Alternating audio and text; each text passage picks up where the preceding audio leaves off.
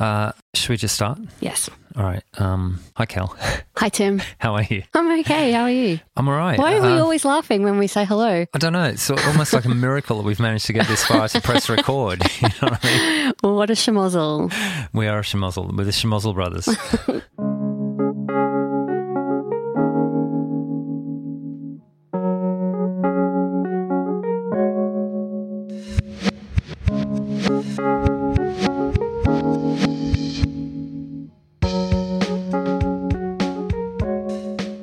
So this is episode 4 of the Screenfeeder podcast, which we have imaginatively titled...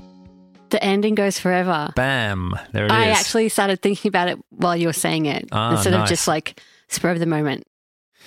This week we're doing our third album, Fill Yourself With Music, and both Kelly and I, well, you're right here. I'll talk as if you're here. I'm here, Tim. I'm here, Tim. I'm with you. Both you and I were approaching this record like, oh my God, this is the weird album and it's going to be so strange to revisit it. And we both listened to it last night. What was your initial sort of reaction? It's funny. I listened to it this morning with headphones on in bed, drinking coffee, and I'd been in my thoughts because I just did an interview about Kitten Licks the other day. And I could never, whenever we were referring to this record, I couldn't remember the name of it. And it occupies a blank space, like it's a bubble I can't refer to. Like I think I've blacked it out. It sounds like you have. But so listening to it, I was very surprised. I knew that we approached it really weirdly, like production-wise, but I kind of forgot how bass-heavy it is, how loud the drums are, how tiny the guitars are, and that's the one thing I did remember was that they were often panned hard left and right and just not there, or like your vocals are really quiet, but it's like this chugging bass sound, which I'm like, wow. When I listened to it, I was thrilled with the bass and drum sound. Like the drums sound amazing. They're loud and crisp and dynamic, and the bass sounds amazing too. I was really pleased actually. Yeah, but I was like, where are the guitars? And also I was thinking, because the drums are so loud, it really accentuates how quiet the guitars are. So if they were a little bit quieter, it might have sounded a little bit more balanced potentially. But still, I mean, it sounds great.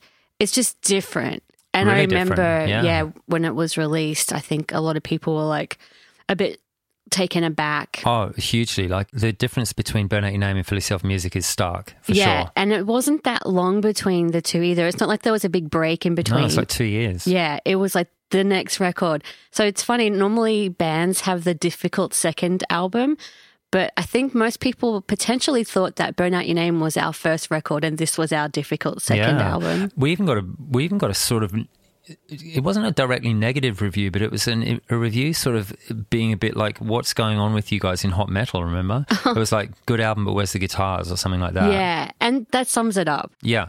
It's funny because you mentioned to me just before we started, we caught a bus down to Sydney to record. I've forgotten about that, but it's true. I didn't own a guitar at the time. Like I'd smashed my guitars and I borrowed some guitars off Wayne. I didn't take an amp because we were traveling on the bus. So I just used borrowed gear for the whole thing. I borrowed an amp and also some guitars from Simon from the Hummingbirds as well. That's right. Yeah. So it was we kind of went in way less organised than we would have done for our previous 2 albums. Like really on the fly, like this will be okay. Whatever happens, happens. Yeah. I think that we had been listening to a lot of fairly, I'm going to use the word experimental in inverted commas, experimental in the sense of like Flaming Lips, Guided by Voices, like stuff that's not hi-fi, potentially. Yeah. Just a bit kooky, I guess. We're listening to a lot of Sebadoh as well. Yeah, I think the main 2 influences were definitely really early Flaming Lips and Sebadoh, for sure. Yeah.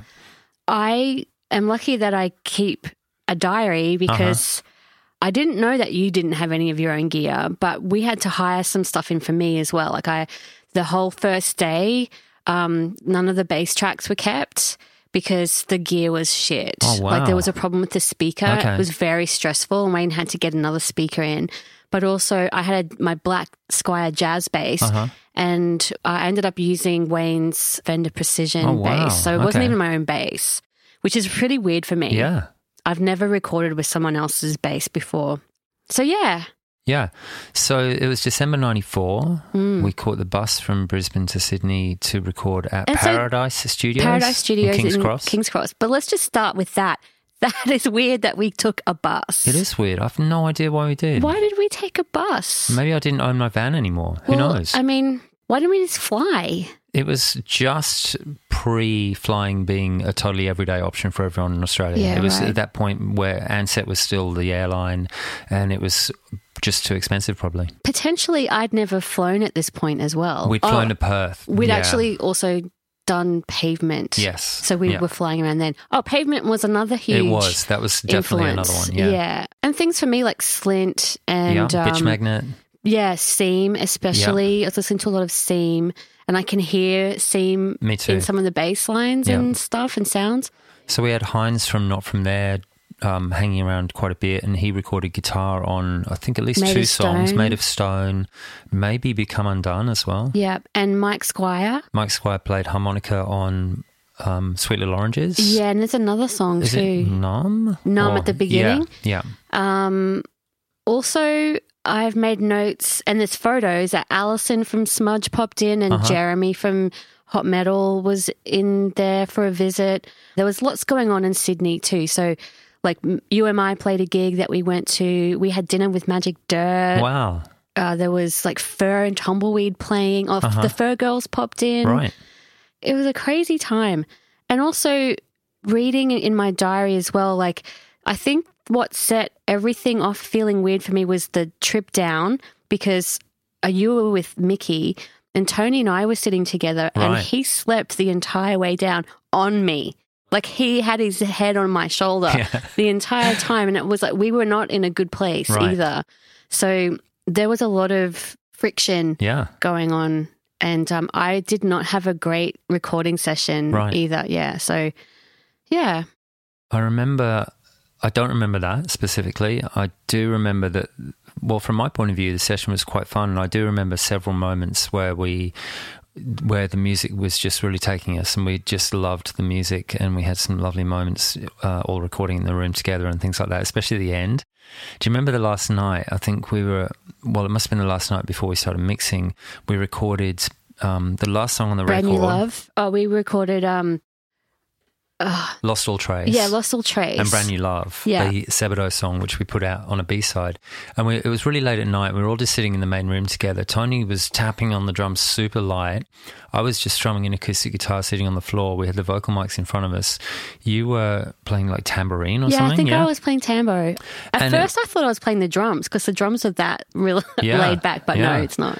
And Wayne was just like, let's dim the lights. I think we had some wine, at least some wine. There was definitely wine. And we just summoned up a real little vibe that night, remember? Yeah, I do remember that. And it was really lovely. And you listen to the songs, like those two tracks, my vocals are very shaky. Yeah, but they've got something though. Yeah, that's the thing I really noticed about this record, is the vulnerability that you're allowing your voice to show. But listening to Lost All Trace, if you're listening to it on headphones, you can hear the door opening. Yeah, that's right. And piece of paper rustling and whatnot. Yeah, and there was friction and stuff, but it was a really great time. Like, it was a really fun session, because it was like existing in this space. I think we were there for 2 weeks. Yeah. Like, when you say we weren't really prepared, or it was... Oh, look, I mean that in terms of probably gear and like the very, very fine intricacies of the songs, but we were well rehearsed, and we knew all the tracks, and, you know, that side of it was all sewn up. Yeah, so I was super prepared. I knew everything back to front, and that is something that we talked about with 5 Rooms, is that when you're super prepared, it allows you more time to be more creative. Yeah, exactly. So we did have a lot of time to be creative. Yeah. And there's things like we brought in a real timpani drum for Bad Time to Be Leaving Town, remember? So it's like real legit timpani on there. And there's a legit piano player on there as well. Yeah. So the songs as a set, even though they're super different from anything we've done before, they kind of hang together as a set, right? The album's cohesive in a way, but there's all these super sad songs and then this fucking crazy, happy, fill yourself with music song, which it stands out like not in a great way for me. Sure. It's funny because like audio and production-wise, the influences we just cited, like Flaming Lips, things like that, are very, very apparent. Songwriting-wise, it basically sounds like me and Tony sitting around Warmington Street with an acoustic guitar. Like, that's what it sounds like, and that's really where most of the songs came from. Yeah. With a few exceptions, like, say, Lost in the Snow, which was an earlier song. And also Made of Stone. I remember when we were touring Europe, you had come up with the little guitar riff, and then we would sound check and I'd start playing along with my little bass thing, and that song kind of grew from that. Yeah. Right. But the rest of the songs, there's a definite time and place associated to that for us, not for anybody else, I don't suppose. The people who were involved in it. Perhaps and they're around not it. from there, guys, because they were always over at the house. Yeah. And this is back in the days when like 6 o'clock had come and everyone would cram into that miniature little front room and watch The Simpsons and stuff. Do you remember? Oh, my God. Oh, wow. That's hilarious. Yeah. It was a time and a place, that's for sure. It really sounds like it in the record too. Yeah. I guess in a way the songs sound like a band who are really confident in what they're doing, despite perhaps they're not all the most amazing songs in the world. It sounds like we're very free and we're feeling good about just whatever we're doing. I think that it sounds like a band that are all those things, but also like, fuck it, let's just do whatever we want. Yeah. And Wayne was very into the idea of being experimental in the studio and not following like traditional ways of recording. Let's backtrack a tiny bit. So we recorded with Wayne Connolly. He's a fairly big-time Aussie producer, especially the early 90s indie rock stuff, right? Yeah. So, he was, that was the first time we'd met him, really, and he was amazing to work with, really chilled, really good at being experimental and on the fly and creative in the studio. Had some great suggestions for us. And, he was like anything goes, wasn't he? Yeah.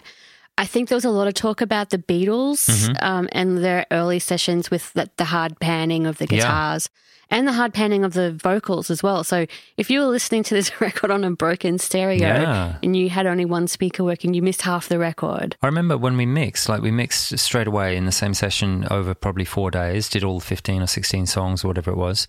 And basically I'd sit up at the desk and I'd go, how should we pan this one? And I just like adjusted all the panning knobs and put the guitars over one side, the bass over the other, whatever, and turn around to Wayne and you go, yeah, cool. And he'd just do the final touches. And the mixes were so quick. Like you can hear it. The mixes are mega basic and stripped back and easy, but it was great fun. And, most of the mixing elements stand up. There are a few songs where you think, oh shit, the vocals are too low. You really miss what's going on there. Or, some guitar might be missing or some guitar might be way too loud or something, but it's kind of adds to the charm now. Yeah, totally. Let's talk about the artwork on the album. Sure. The cover. You've got it. I've got it. So I remember I found that picture because I hadn't been involved in the writing. I was feeling like I needed to be more involved. So I was trawling op shops for books and magazines and stuff, and I found that photo of these people who were on a roller coaster ride from like the 50s and thought that it kind of was like it needed to speak to like Fill Yourself with Music, the song, being happy, but then everything else about it is like there's a plane exploding in the background. So it's kind of got to speak to the really sad, desperate nature of all the other songs. So that's the cover. Yeah, and a Brizzy artist, a Brizzy at the time, now Melbourne, Carl Brightcrew sort of assembled it for us, put it all together. Yeah. And really the artwork's fairly minimal, that's all there is. And on the inner sleeve there's a weird little colour photograph of us in Hale Street in Brisbane, taken by Darren Hawthorne, I'm pretty sure. I think so, yeah. And the back cover is another retro photo which was perhaps inverted or treated in some way. Yeah, that was from I found all of these magazines, like photography magazines, and also the back cover of Kitten Licks was actually from one of those magazines as well, the cat with the shadow. But also there's a photo on the disc, which is our phone. Yeah, at Warmington Street. I didn't live in that house at the same time as you, but I lived there after you did. That's right. So all of us had lived in that house at some point. 41 Warmington Street, 41 Paddington. Warmington Street still is there. And I used to live around the corner on a Nogra Terrace, and I'd walk down every day and hang out. We had some good times in that house. The house was so much fun. We had a ping pong table in the back. Yeah. And we took all the photos for Fill Yourself with Music in the backyard. Yep. Anyway, yeah, one of those classic share houses in Brisbane. Lots of great memories. For sure.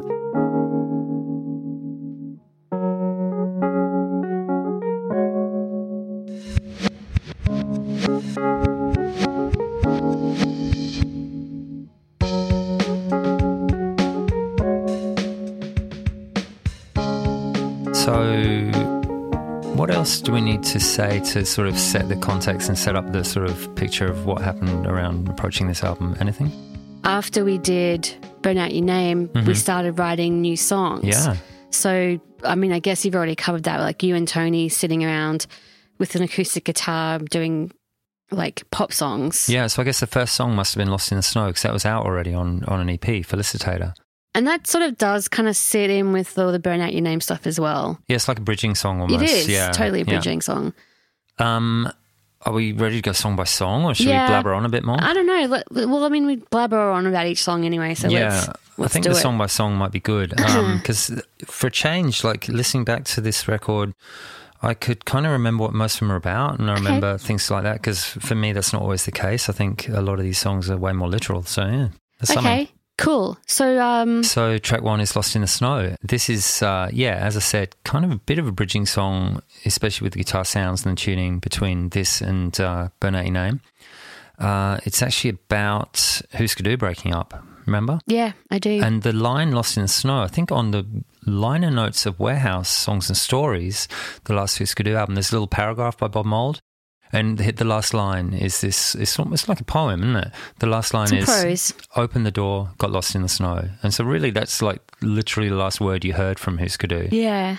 And that happened in 87, I'm pretty sure they broke up. Oh, wow. So this was, just a bit of a reflection on that, I guess.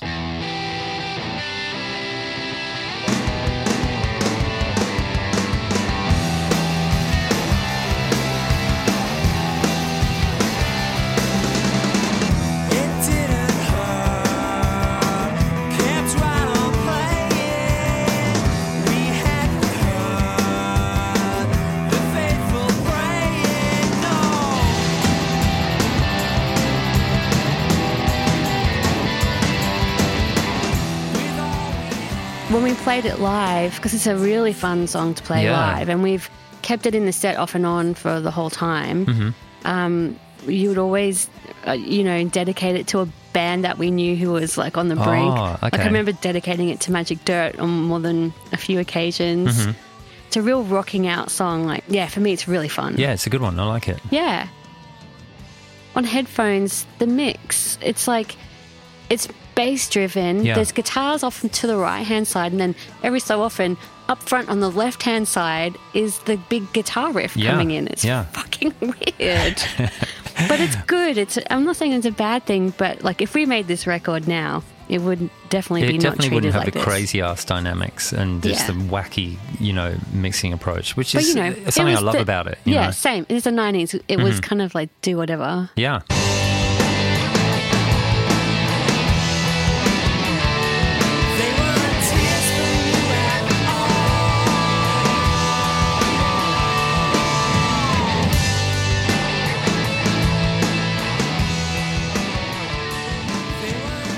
Okay, so track 2 is? My Dad's Hands. My Dad's Hands?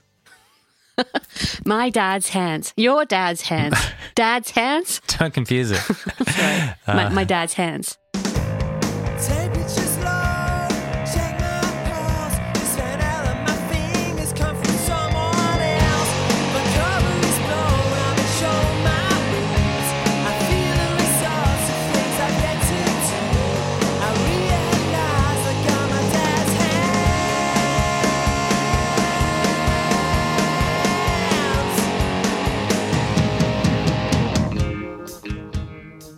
What's your reaction hearing it?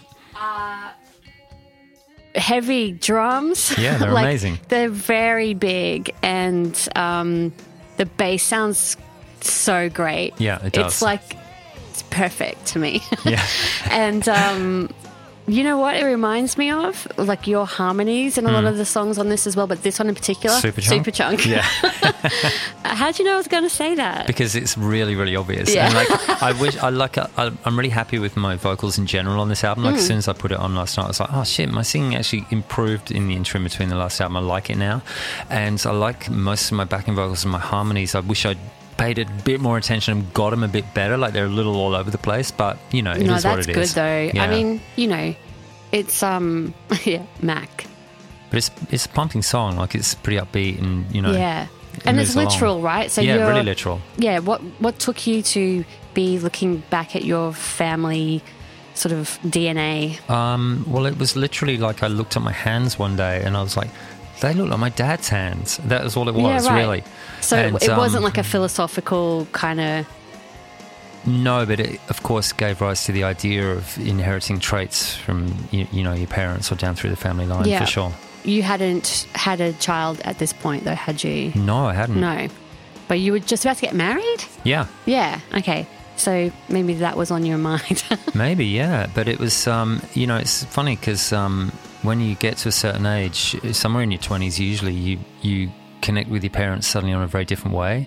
And you suddenly go, oh, they're these people who aren't these know-all, see-all, wise adults. They're just like me. They're just a kid in an older body, basically. Yeah. And you grow up thinking that they know everything, but they know nothing. They don't know anything, yeah. And they may not have been right about things. They were just bluffing it the whole time. Yeah. Yeah, lead breaks. There's lead breaks in this song. There's so much lead guitar on this album. I think I was like a little Dinosaur Jr. influenced. Yeah. And often, you know what, a lot of the lead on this record actually sucks and it's shit compared to the lead on Burn Out Your Name, definitely. Oh. Like it wasn't planned. It was all just really random lead and it sounded like mostly one take where bum notes didn't matter and it was all a little unthought of. And a lot of the lead doesn't hit the mark as in terms of give anything melodically or tension-wise. It just sort of fills in some space.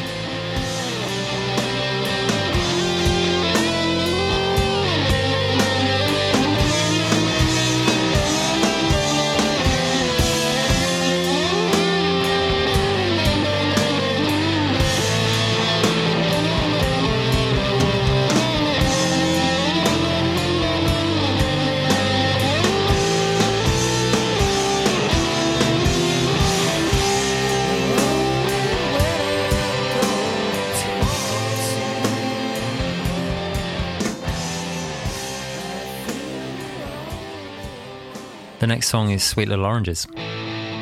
Just like a flaming lamp, nothing would extinguish it. I feel its gentle fear. I blow my head a bit, and I won't change. I can't reach to my own peace. So yeah, I actually reference the Flaming Lips twice in Yeah, that you song. do. So Talk like about- even on the opening line. Yeah. And I'm just looking up on my phone as we're speaking, like the early Flaming Lips albums that we were right into at the time. Priest-Driven Ambulance. In a Priest-Driven Ambulance, Transmissions from the Satellite Heart. Yeah, I love that. And there's one called Hit to Death in the Future Head. So this is all Yes. 92, 93. Yeah. And their stuff was real wild and crazy and kind Yeah. of like very, very trippy almost. Not wasn't like it? their new stuff. A little acid rock almost or Yeah, something. it's trippy. Yeah, it's really cool. And we were totally taken with it, of course. It was awesome. So the song that I was more or less subconsciously or semi-consciously emulating on this, do you remember that fantastic album that came out called No Alternative? Yes. In about I still have 93? that. It's an amazing Yeah. compilation. It's got like Nirvana on it, Bob and Mould. Pavement, Bob Mould, The Breeders. Yeah. It's got some amazing songs on it. And it's a Buffalo Tom song called For All to See. And it's like really fast, upbeat, mega poppy. And I was really pretty much emulating that, you know, the fast thing. Okay. And this song's kind of cool. Like, I'd love to play it these days, but it's in a very high key for me and it's just hard to do. It's so complicated as well. I mean, you know, it sounds like a simple pop song, but there's like 8,000 fucking chord changes. Yeah, right. It's like really complicated Sorry. for my poor little brain. Sorry, Kelly's brain. It's okay.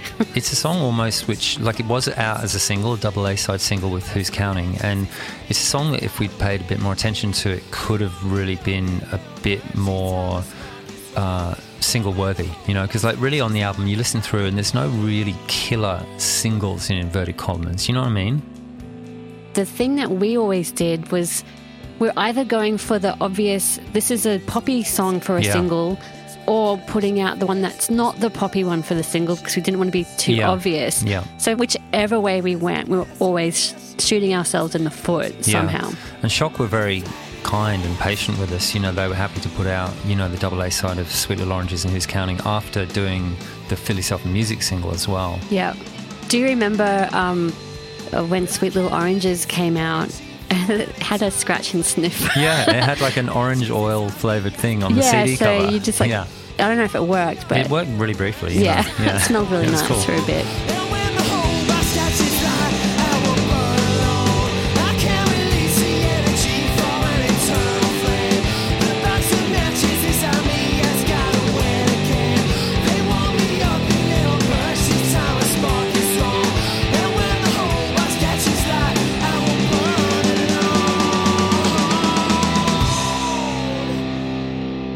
else about that one? There's a little bit about the box of matches inside you, which I stole from the film and the book, like Water for Chocolate. Big sort of mid-90s, almost not cult, but very, very popular sort of book. The lyrics in this are really great, and you have a lot of them in this song. I don't know how you even get them into the verses. I guess they're short lines.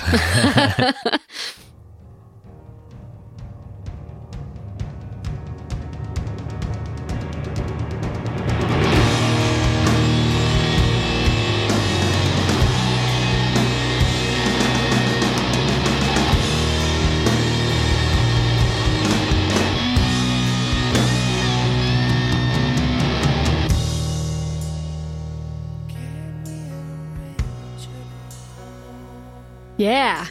You like it? Bad time to be leaving town. Yeah. The timpani's pretty great. The timpani's great. There's so much I love about this song. Same. I love the singing, like I did good. I love the words.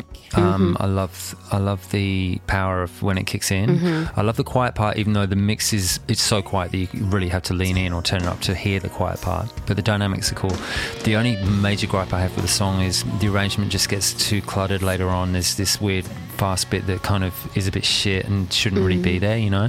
And I think if it was stripped down, it would be closer to, say, a song like Broken Ladder, which really focuses on just the good parts and doesn't muck around trying to be anything it isn't, and it would be a way better song. But, you know, there is a lot I like about it. Even though it does have that faster bit, the thing, it could have been a bit more concise, and then it would have probably had like a real like punch to the throat. Yeah. So I hear so many things in this song of all the things that we love to listen to. There's that moment, the codeine moment. Yeah, there's a codeine strum. moment. Yeah. It goes from loud to quiet, and there's this strum, and it's just like, oh my God, that is actually codeine. Yeah. The bass line, oh wow, like I love this bass line, and like we don't play this song, and we haven't played it for a really, really, really long time, but oh my God. Can we talk about some of the lyrics? Sure, I'll throw it over to you. Here you go. No, have I got to read them out again? Okay, can't rearrange it all. I move the lamp against the poster on the wall. That thing that you're getting with your voice, you really, you know, just allowing us. It's like, Come on. it's just that thing about vulnerability. Like, you've got to be very confident to be that vulnerable, which is a real strange thing to say, but to allow yourself to be breaking up like that, I don't know, you know what I mean? Yeah. So, can't rearrange it all. I move the lamp against the poster on the wall. These little words mean things I can't recall. They echo down the hall. So there's some halls recalls. But they're good words. Thanks. One by one, my defenses go down. You picked a bad time to be leaving town. Roads are closed to vehicles. So this is the part that I love. It really takes off in Right, this I think part. I got that from some radio broadcast or news broadcast or something. Yeah, I love it. It's opening up your painting a vista kind of thing. Roads are closed to vehicles going west. Information isn't flowing the best. These small words, they seem to be a test. I hope I can guess the rest. Never bothered to pretend I knew. Now I'm relying on them to get me through. Highway lights burn out and fall, leaving dark holes formed. Found my life was just a cold and closed off road. Lines are torn, severing words from lips I can no longer warm. I try to kid myself that I can make it home. Can't create it all, communication is impossible. These small words are all I can recall. Can't kid myself, I will survive it all. Bleak. Fuck, it's pretty, yeah. So it's not literal. You weren't like stuck somewhere trying to, I don't know. It's almost weird because you know how you get like a picture in your mind if you go somewhere or you listen to a certain song. I've got this picture of this dark, expansive highway between Brisbane and Toowoomba with the lots of lights out, and it's just mega dark, and just there's the occasional light, and it's kind of stormy weather, and there's radio warnings and things. Yeah. That's what I've got in my mind from Oh, that. I love it. Because I think I was asking you the last time about like what pictures are in your mind when you, because like I get that. I see visuals for songs or create worlds or something. Right.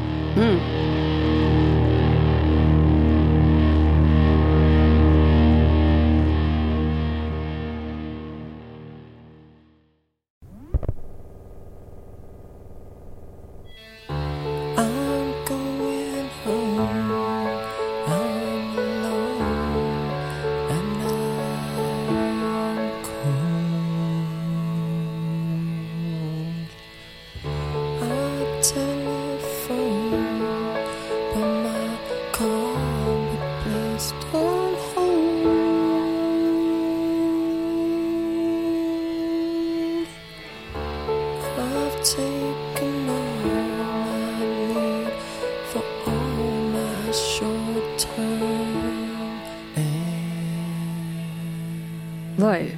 Yeah, it's it sort of almost marks this sort of pause, center point of the album for me. It's beautiful. It's a really beautiful song, and yeah, it's kind of unexpected that your vocal comes in really loud, to be honest, because it's really quiet, and then it's the loudest vocal you've got. I think it works good though compared to something like Bad Times to Be Leaving Town, where you're going, where's the vocal? You know? Yeah. I love the drum. Because the drums are sparse, but they come in strong, and the bass comes in strong, and it's this lovely melodic thing. Yeah, I think we kind of nailed that song, actually. Yeah, song's nailed. The piano was by, as we said, that guy, the engineer, Chef Tony. Tony, I have no idea what his actual real name is. No, we only know him as Chef Tony on the credits as well. And it was a song I wrote when I was living... Do you remember my flat in 102 Rockbourne Terrace downstairs? Yes. So I wrote it there, and I was stoned. And I just was like, I'm going to write a real simple song with 2 chords, and it's just DNA, I think. And the second verse I remember, I was watching my cat, Mitty, remember my cat? Oh, Mitty. And she was just farting around the lounge room, just being stupid. And that's where I got the line, I know I'm being silly and I know I'm playing games. Oh, wow. Yeah. That's so cute. Yeah. The thing I remember about Rockbourne Terrace, there's a couple of things. You being really drunk one night and pissing on your phone. Yeah, I did. But the funny thing is telling us. I know that you pissed on your phone, and I think it's hilarious. I did it in the middle of the night when I was like stumbling around. Yeah. I didn't like come home and just go. I'm going to piss on my phone. Fuck you, phone. Take that. Yeah. Got up in the morning and like the phone didn't work, and I was like, what the hell's the phone not working? I was like trying to make the phone call for about 5 minutes, and then I was suddenly like, holy fuck, I've got this weird memory from the middle of the night, and I was like, holy Jesus, if there's a tea towel flung outside over the balcony on the grass, something crazy happened. I looked and there was. When we were talking about this song, I was like, I've got this horrible feeling Kel's going to bring this up, but whatever. Really? I'm not going to say anything in case she doesn't. Oh, no. So I think did we put the photo of the phone on the CD because of that? It's not the same phone though, is it? It might be actually. Remember when you'd move house and you'd take your phone with you and plug it into the wall? I remember we used to go and you could go and inspect houses. Like you left the real estate like $50 and they gave you a key and they said, I'll come back whenever. So you went around to an empty house and if there was a phone there or something, you stole it. I never did that. I did not. I didn't do that either. I literally didn't, and I think you might have. Yeah, maybe. The other thing I remember about Rockbourne Terrace was you and Tony getting dressed up like Urge Overkill. Yeah. That's so good. You slicked back hair and smoking cigars and stuff. And medallions. And medallions. And dinner jackets. That was a funny time. Yeah, we really got into Urge Overkill around this time too. Yeah, that was around the time when Saturation came out. Yeah, right. Right around that period. Wow. So as always, Kel, you were pretty awesome at diarising through this entire period. What you got? Recording Paradise Studios, Wednesday, 7th of December, 1994. I started writing this on day 3, so this is a bit of a recap. Mm-hmm. We arrived in Sydney Sunday morning, 15 hours in a bus southbound on the New England. No sleep, except for Tony sleeping on me. As soon as we stepped into the taxi to come to the studio, a wave of panic, fear and anxiety swept over me, pure and painful, full of hate. It was bad. I felt so alone and I was scared. This feeling lasted until today, off and on, mostly on. The first day of recording, feeling weird, the speakers Wayne hired for me were fucked and we had to get others. I had bucket loads of tears behind my eyes. I was feeling under pressure and feeling like I had no one to support me. We've got another 2 speakers and they were cool. We've got about 10 drum tracks down on the first day. I was really tired and cranky. We could only use 1 bass track I put down. Ended up that all of the bass had to be done again anyway, because the sound we got the next day with Wayne's precision was much better than mine with the jazz. I got 10 bass tracks done yesterday and the rest finished by 7 p.m. tonight. Sounds really good. Wayne's on my side about playing style, performance, feel over actual mechanical perfection. That makes me feel a whole lot better. Wayne's a million times over David Price. Way into our style of music. He's a fan of the band and he's casual, not under any stress. He doesn't kick things and he likes Sebadoh. I've had good chats with him about Lou Barlow, Palace Brothers, and Will Oldham. While I was doing my bass, I was having a few problems and I was getting very disillusioned by it all. Thinking about dying, leaving the band, getting scared about my life, my future, my ability. I felt like just walking out and saying I hate playing bass and I don't want to do it anymore. But that all changed as soon as I heard Made of Stone. It sounded so beautiful. It was so warm and round and well played, a beautiful bass line and song. Bad Time to Be Leaving Town is fantastic. A sweeping bass line, and it made everything seem worthwhile. I walked up to the cross, got out of the studio for a while after I'd done my bass. What's important is the band is all getting along pretty well. There's no tension except a bit over me playing Sweet Little Oranges the way I did. But even that's not a problem. Well, not until the mix down anyway. Yeah. Wow. That's a real little insight, isn't it? It is. That's I mean, good. you know, like I'm a thinker and I feel things. So I'll just like write down how I'm feeling, and all the stuff about being really down and feeling suicidal and, you know, that's kind of just depression. I have depression. I have to admit that. And it colors everything. So whilst I might be in the middle of doing something that's really amazing and fun, I might be having some personal struggles, but, you know, this is my inner world. Yeah. So, yeah. I think you were super good at, like, I don't know if you call it managing it, but like you were super good at just staying focused on your work and not letting that seep outwards and influence everyone around you. I mean, this is diary, so this is just me being completely truthful. I've never read these out loud to anybody. You know, they're very, very personal sort of. So, yes, this is weird. But, you know, that's kind of where I was at. And it was a weird time too because, like, Tony and I were not getting along. And the tension I mentioned, there was always a lot of tension. And, you know, it was really hard for me. You were with Mickey and there were all these people around, but I felt very isolated. And so whenever there's like someone's partner around it, the vibe changes. Sure. You were like my ally, I suppose, and you were with someone else. So it was like, for me, just a little bit harder because there was just me and Tony then. Yeah. That's why I would have written about Wayne being on my side. So he was my ally when you weren't sort of there. And I always needed an ally. I guess I'm glad that you know, negotiated your way through that, even just with yourself, you know? Yeah. Yeah, it's good. Thanks.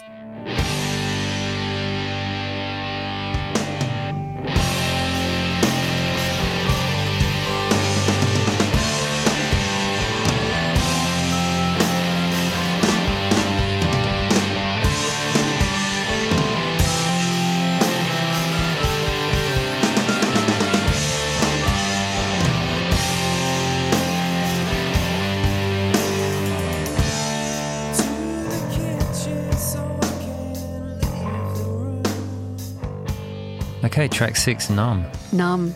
You know what? Straight away hearing it, the drums are just amazing. Like, the sound of them's fantastic. I know Wayne's all about, you know, if you get the snare drum and the vocal right, the song will do itself almost. But this whole sound of the drums is great. Tone's part is fantastic. It's funny because, like, his part is so perfect for the song. Every little accent and every little pull back and every little push forward. I literally remember back in like late 86 when me and him started playing music together, he basically had 2 or 3 beats and that was all we needed for the band back then because we're so basic. And we're like, that'll do. You've got those 3 beats. You know? Just move them around. Yeah. Let's go for beat B in this song. You know? And it's amazing to hear how in such a short time, I guess, well, it's actually 7 or 8 years, but it felt like, you know, he's made this huge leap of being a very intuitive and very exacting sort of drummer in that time. It sounds amazing. Yeah, the take is great. Yeah. And you're right, the drum sounds are like very prominent. Like it's a drum album, really, isn't it, in lots of ways? And rightly so, because the drums are, you know, probably out of, well, your bass is great too, but out of, especially over all my playing and singing, the drums are super accurate and bang on and performed like perfectly well. Yeah, you know? And they wouldn't have been quantized like you do nothing, in so quantizing is when you make everything perfect in like Pro Tools. This was all done to tape. Yeah, and I guess the intuitive thing to do in mixing is to highlight the parts which are done extremely well, so it makes the whole song sound really good, right? Yeah. Bass line, I'm going to just say, is great because it's like there's all those places where you do those, I don't know what you call them, like Little a pause and a hook. yeah. And, you know, that's just fun. It's fun to play, especially live. It's a even very just physical practicing. thing to play, isn't it? You like, your body moves Yeah. with it and it's really fun. But, you know, again, the lyrics are super heavy. Yeah, the lyrics are just like total, I guess, relationship breakdown, strained communications between people, which is so common in this album. Yeah, but I think what I like about this is like it's super mundane. Like your lyrics are like, you know, you go into the kitchen Yeah. and you're not moping around on your own kind of thing Yeah. because like the other person's occupying their space, and it is very much like just normal business. Yeah, true. Yeah.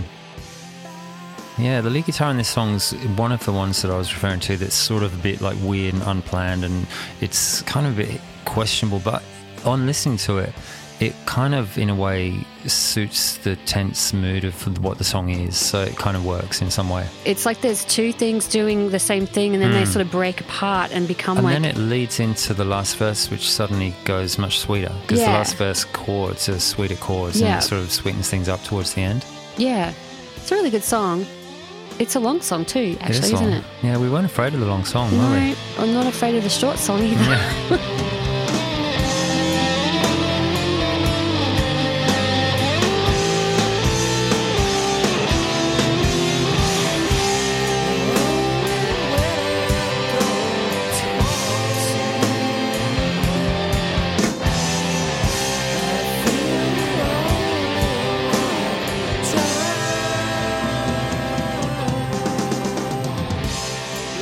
Moving along, what about the title song, Fill Yourself with Music? What about it? What do you think about it? I think it's weird. Like, it's got some small moments which I enjoy still, and a lot of points where I'm like, I'm either trying too hard or not trying hard enough in this song. Like, I was desperately trying to write a really upbeat, mega hooky, summery pop song, and I think that largely I failed. Like, there's some good points in it, but the chords and the hooks don't do much, you know, at the end. It's a weird song to me because I don't connect with it Right. because I don't know. I think maybe the way we treated it as a heavy song, like the heavy bass, and maybe it needed to be treated differently. But Well, the problem is that the lyrics aren't happy, upbeat lyrics. They're sort of saying music can save you and music will save you, but it's not saying I've been saved. yeah. So there's that angle too. Yeah, I'm going to be very brutal Go, here and go. say I've always thought it was a fairly naff song. Okay, cool. I kind of thought it was too, and then listening to it last night, I was like, well, there's lots of elements of the song which are a bit shit, but I actually don't mind the lyrics still. Like, they're okay for me. I'm not cringing at them. There was just always something about it for me. I don't know what it was. I have a feeling that maybe it was because you and Tony sitting in the backyard playing pop songs and writing pop songs on the acoustic guitar and killing Buffalo Tom to Yeah. the point where I was not able to listen to Buffalo Tom and Matthew Sweet and the Lemon. Yeah, so those things that they kind of broke for me. Right. And then this song is all about those things. Right. Okay. So Because it's- there's the it's an guys who will make you illustration. cry, who they start with E and B and M. Yeah, so that's Evan, Bob, and Matthew. Yes, that's right. Yeah. And I remember asking you about that. We were driving down Enoggera Terrace. And I was like, what's the E and B and M thing mean? Yeah, so I don't know. It's a clever song, but It's not. To sum up this song, it's just not very good. Aw, that sucks though. I Well, don't that's want to say okay. you Like, don't you write know, a good song. No one can exclusively write amazing songs. Everyone's got shit songs up their sleeve, you know. Why did we make it the title track of the album and the single? For want of anything better, perhaps. The rest of the album is quite It's not downbeat. a singles album, unfortunately. Like, there's not really a standout single on it, or really a Yeah. standout song. Like, it's a collection. But anyway, again, we missed out. We missed the target with the singles, put out the wrong songs. Well, in that instance, but there's plenty of times down the track where we got single after single correct. You know that's what I mean? true. Fill yourself with music. Let the good vibrations flow. If you ain't heard the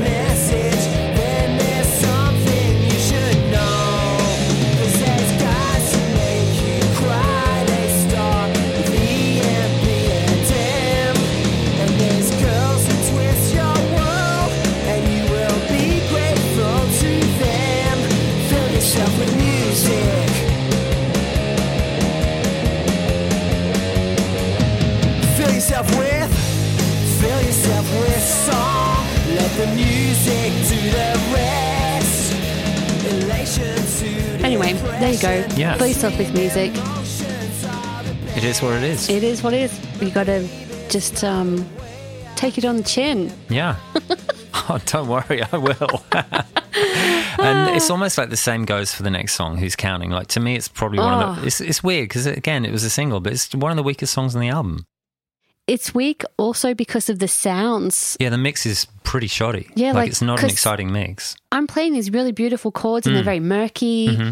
It's a humdrum song to me now. You know, like I Yeah. certainly don't go to it if I want to hear a song of ours that I want to have a good feeling about, you know. Yeah. Like no. it's just so, you know. Again, it's another song where the lead guitar's terrible and pointless and a waste of space, you know. Oh boy, we're being very hard on this record. It's okay. Like, I think with the benefit of so many years between the record and us now, like, we're okay. It's like, it's good to actually go, that thing sucked, but yet that other thing was okay. Yeah. All right. Put out the rubbish today. There's a lot of things that I just can't say. All of them wanting to be heard. Most of them choking on a word. It's a call that I can't respond. Since most what I've said is Because there's many minute elements in every song which are sweet, like the way that in the middle of Who's Counting, the lead guitar part, the chords go sweet all of a sudden. Yeah. And it's a nice moment, even though, again, the lead sort of stuffs it up. You know what I love about this song? Uh-uh. The last line. There are cracks I could not foretell. I'm tracing them back straight to hell. You say straight to hell twice, Yeah. and it's like I remember like saying to you, "Yeah, straight to hell." Like I don't know why it was like it doesn't fit anywhere I know. in this song, but then it's like the straight to hell thing. It just kind of pops out of nowhere. Yeah. It's so cool. It's like, yeah, okay. It's pretty weird, you're right. It's a good one.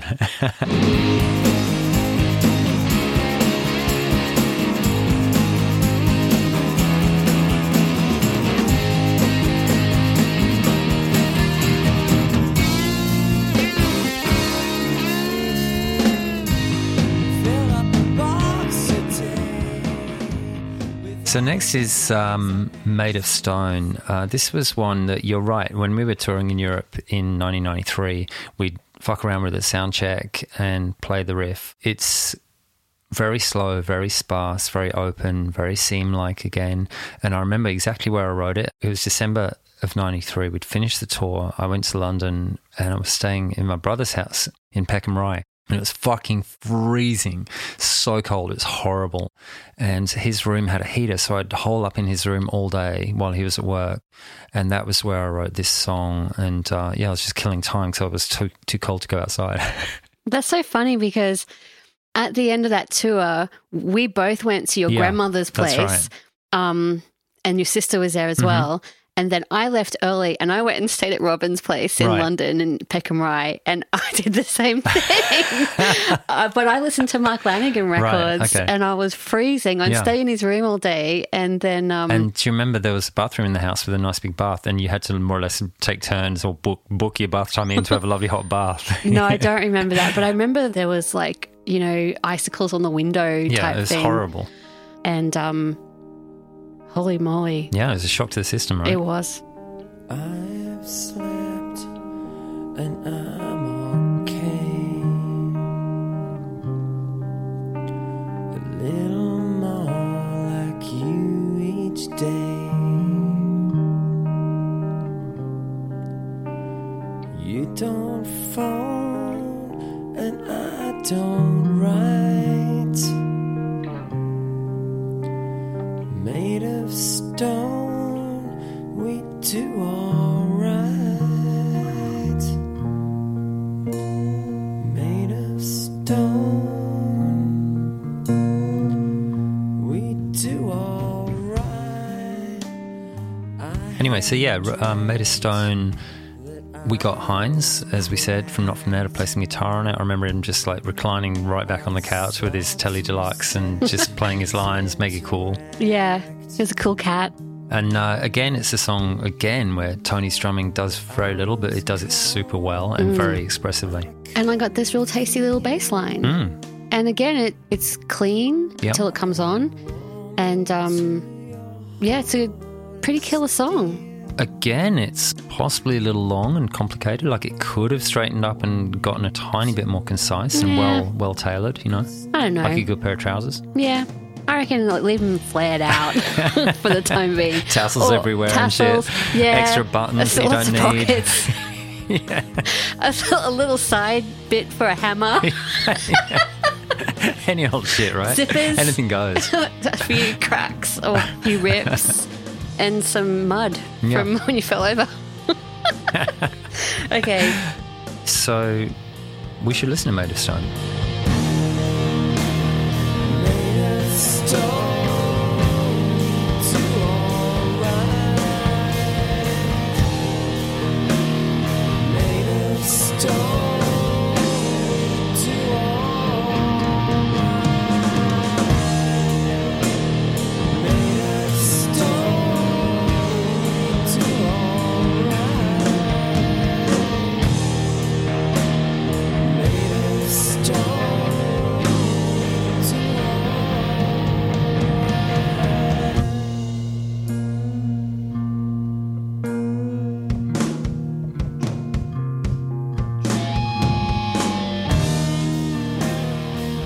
So that's Made of Stone. My tummy keeps rumbling. Can you hear it? I don't think I can hear I it. hope it's not coming through the microphone. And anyway, next, tummy rumbles aside, is Three-Way Punishment.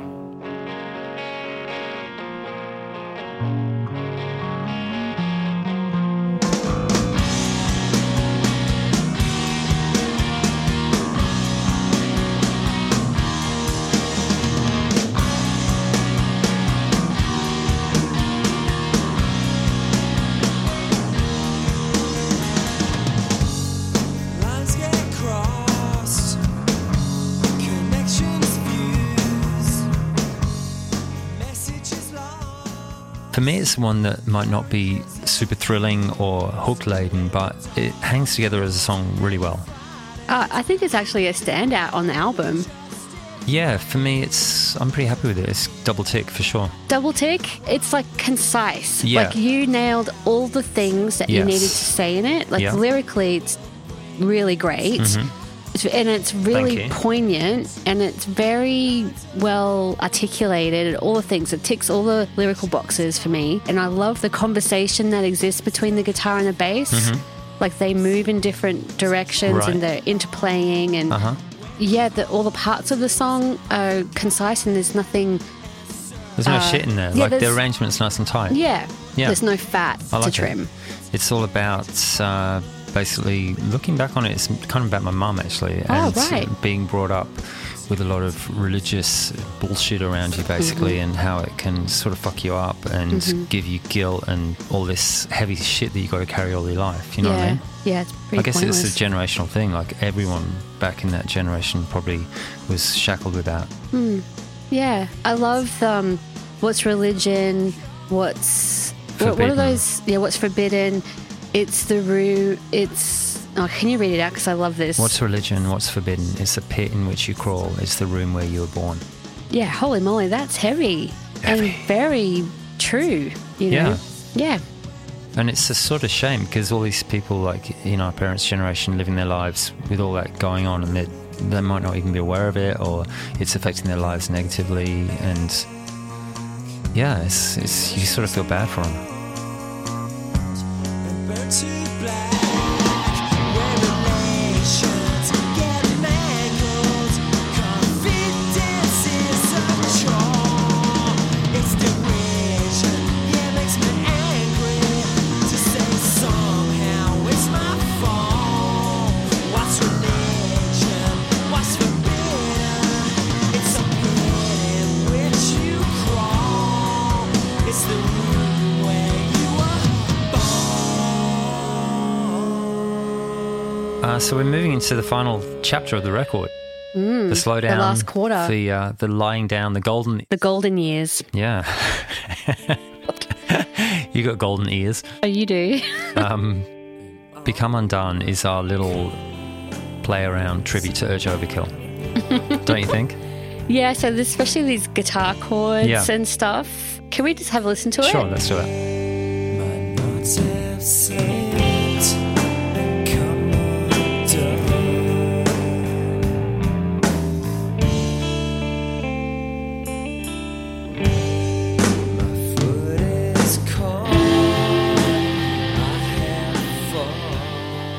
So I never capoed anything back then. I was basically unaware of, well, I was aware that capos existed, but I never used them. And always I've thought, I wish I'd capoed it, because I sing it quite low for me, super low. And it meant that playing it live was hard because I couldn't give it much power. But listening back, I enjoy the key I'm singing in. It kind of works. It's kind of good recorded. I like the lyrics. They're quite tidy, they're and great. they get there. The chords, it's a rare song for us in that there's spaces in the lyrics where we let the chords do some shit, you know what I mean? Yeah. Like, because often we'll just not have much space, or the chords being chordy and doing little riffs is inconsequential, or it doesn't really happen much. So this is quite rare for there to be that much space. The song's a tiny bit sort of slow and cruisy and bordering on boring, but there's plenty of elements I like about it. I don't think that if a song is a mid-paced song and there's not a lot going on, it means it's boring. I tend to like those songs a lot. Yeah. It's a vibe. That's what it is. I guess the thing about it is, especially now with the rest of the catalogue behind us, listening back to it, it just doesn't sound like a Scream Theatre song. No, it sounds to me like an Urge Overkill song. Yeah, it's a good one. I'll give it 2 ticks. I'll give it a tick and a half, I reckon. Tick and a half. Like A tick and then a little downstroke. Margaret and David from the movie show. 4 Yes. stars from me. Yeah. Oh, really, David? High praise from you. Is you be my friend,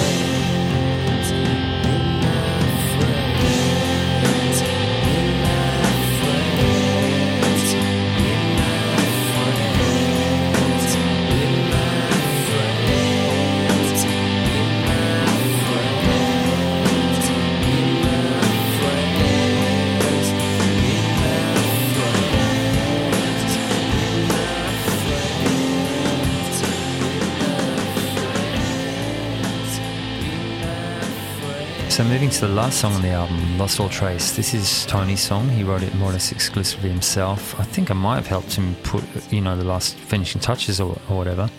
To me, listening to it, it's just, all it is the vibe in that room that we had that night, and it was really beautiful. I remember, only in reading your diaries, I remember that I didn't have an easy time with my singing in general. I was very dissatisfied with how it was sounding. I wasn't able to give it the performance/approach that it needed, and I was getting quite frustrated with it. And Wayne took me for a walk around the corner. We went to a bottle shop and we bought a little bottle of some brandy or something similar. And we came back and I just had little sips on this brandy throughout doing the vocals, and all of a sudden everything was great, and I just relaxed that little bit, my throat relaxed a little bit, and it made all the difference, and I just nailed it. I'm pretty sure I might have done like all my vocals in one night or something. Yeah, right. And I was pretty happy with them. And then I think right at the end of the night we did these 2 songs. So Lost All Trace was one of them. It's kind of bordering on indulgent territory, like it's this extremely long rambling thing, but it's quite sweet and it kind of works pretty well. I kind of like it for that reason. It is sweet, and it is kind of like a real indication of the session in lots of ways. I love how you can hear the door open. It's all roomy. Yeah, it's just total room room, sounds. And I like it. And I actually think it's a pretty good song. Tony's lyrics are sort of naive but great, they're super, very literal. It's fairly simple, but just really they hit the mark. The thing about the postcard from LA, I'm pretty sure was from his girlfriend at the time, Lou, who'd been in LA. Yeah. And he was just a young songwriter, just pushing forward and just doing whatever came. Yeah, it's cool. Like, he hadn't written many songs before that at all. Oh, maybe 3 or 4. Yeah. But this was a really good, well put together song. But it's the vibe of the, for me, I just remember lots of red wine and Valium during this session. It was very laid back and very relaxed. And I do remember you going for that walk with Wayne. Yeah. And there is stuff that I didn't read from my diary about your vocals. There were times during this session where we were finding things difficult. So, you might be as prepared as you can be, but you're always going to have those things where you just can't perform right. Yeah. Nothing sounds right. You don't feel right. And you got to just step out and walk away. And often it's something so small that will just remedy everything. Like it's just a sort of weird headspace you get in or whatever. Yes. You can have all that negative self-talk. But Wayne was so good at those things, because I think I went into it a few times. You went into it with your vocals. And he's just such a calming Yeah. influence. And I Very guess nice that's person. the sign of a great producer, someone who can take a potential situation which might slow things down or become problematic and just solve it with barely a breath, you know. It's hard work recording a record. Yeah, it kind of is. And, you know, it sort of swings between being really stressful and slow and hard, and then all of a sudden it just flies and you just go, oh my God, this is the greatest thing Yeah. ever, you know.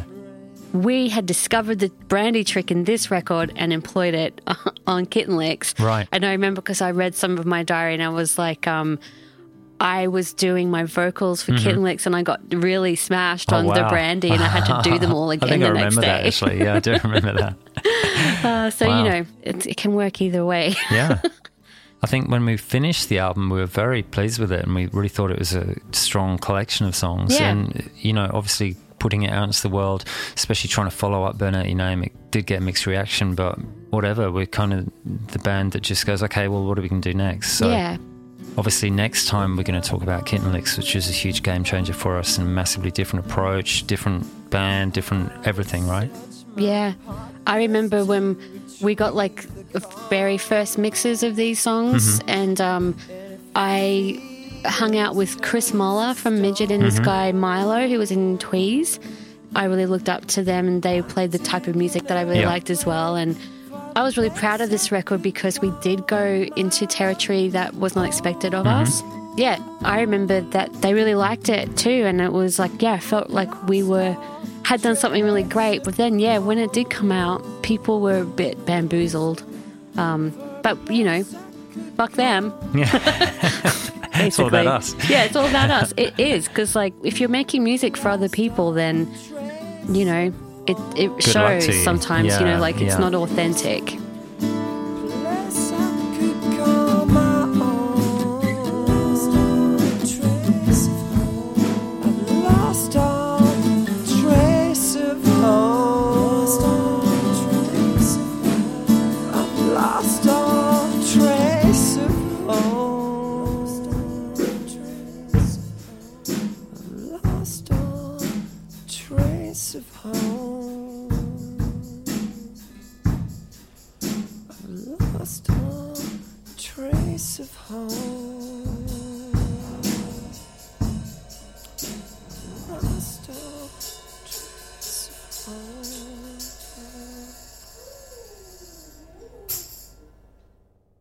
Yeah, so that's Fill Yourself in Music. There you go. There were a few B-sides which we recorded in the same session. So there was Hello There, the Cheap Trick Oh, cover. yeah, that's right. There was Thick and Shitty, which was another B-side. We played that song heaps, remember? Yeah, we like in Europe, we did. played it every night. It was really fun. And there was that 5 Week Karma, and there was perhaps maybe one... Brand there New was Love. Brand New Love. Yeah, the that's right. Sebadoh cover. So we did 16, 18 songs in the session. So it was a busy time. Yeah, and so it was recorded and mixed all in the one session again. Yeah, it was. Yeah. And it was back in the days when...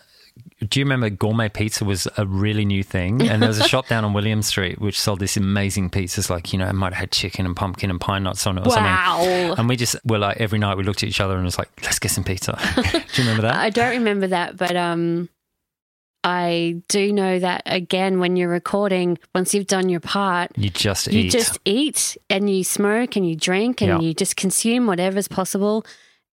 Pizza. Again, I Hungry. think, looking back, me too. Let's get a taco. Looking back, we did okay. We had a good time. Yeah. After we did it, and we moved on to Kitten Licks, and Kitten Licks just eclipsed it, I suppose. Yeah, for sure. It just became a part of history that I never kind of thought about, and I'm really pleased and happy to have revisited it. Oh, good. And I'm going to revisit it again Wow. sooner. Nice. Yeah.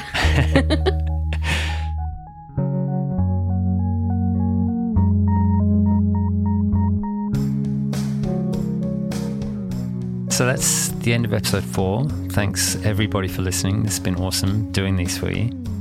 You're either listening to this through our Patreon, if you jumped on board earlier and become a patron of the band, thank you. Or you're listening to it a little bit later when it's out there in the world for everyone to listen to. The Patreon will always, I think for the foreseeable future, we'll keep running with it, right? I guess we will, because when we get to the end of making these podcasts about our albums, we'll just talk keep going. about, Yeah. we do enjoy a chat.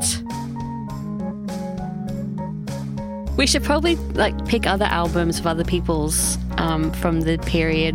And talk about us recording them. Yes, talk about what we would have done differently. Yeah, better. No. All right. Well, thanks, Cal, for your time. Thanks, and Tim. your band room under your house. No worries. Thanks, everybody, for listening. This has been The Ending Goes Forever, Screen Theatre podcast. And from me, bye-bye.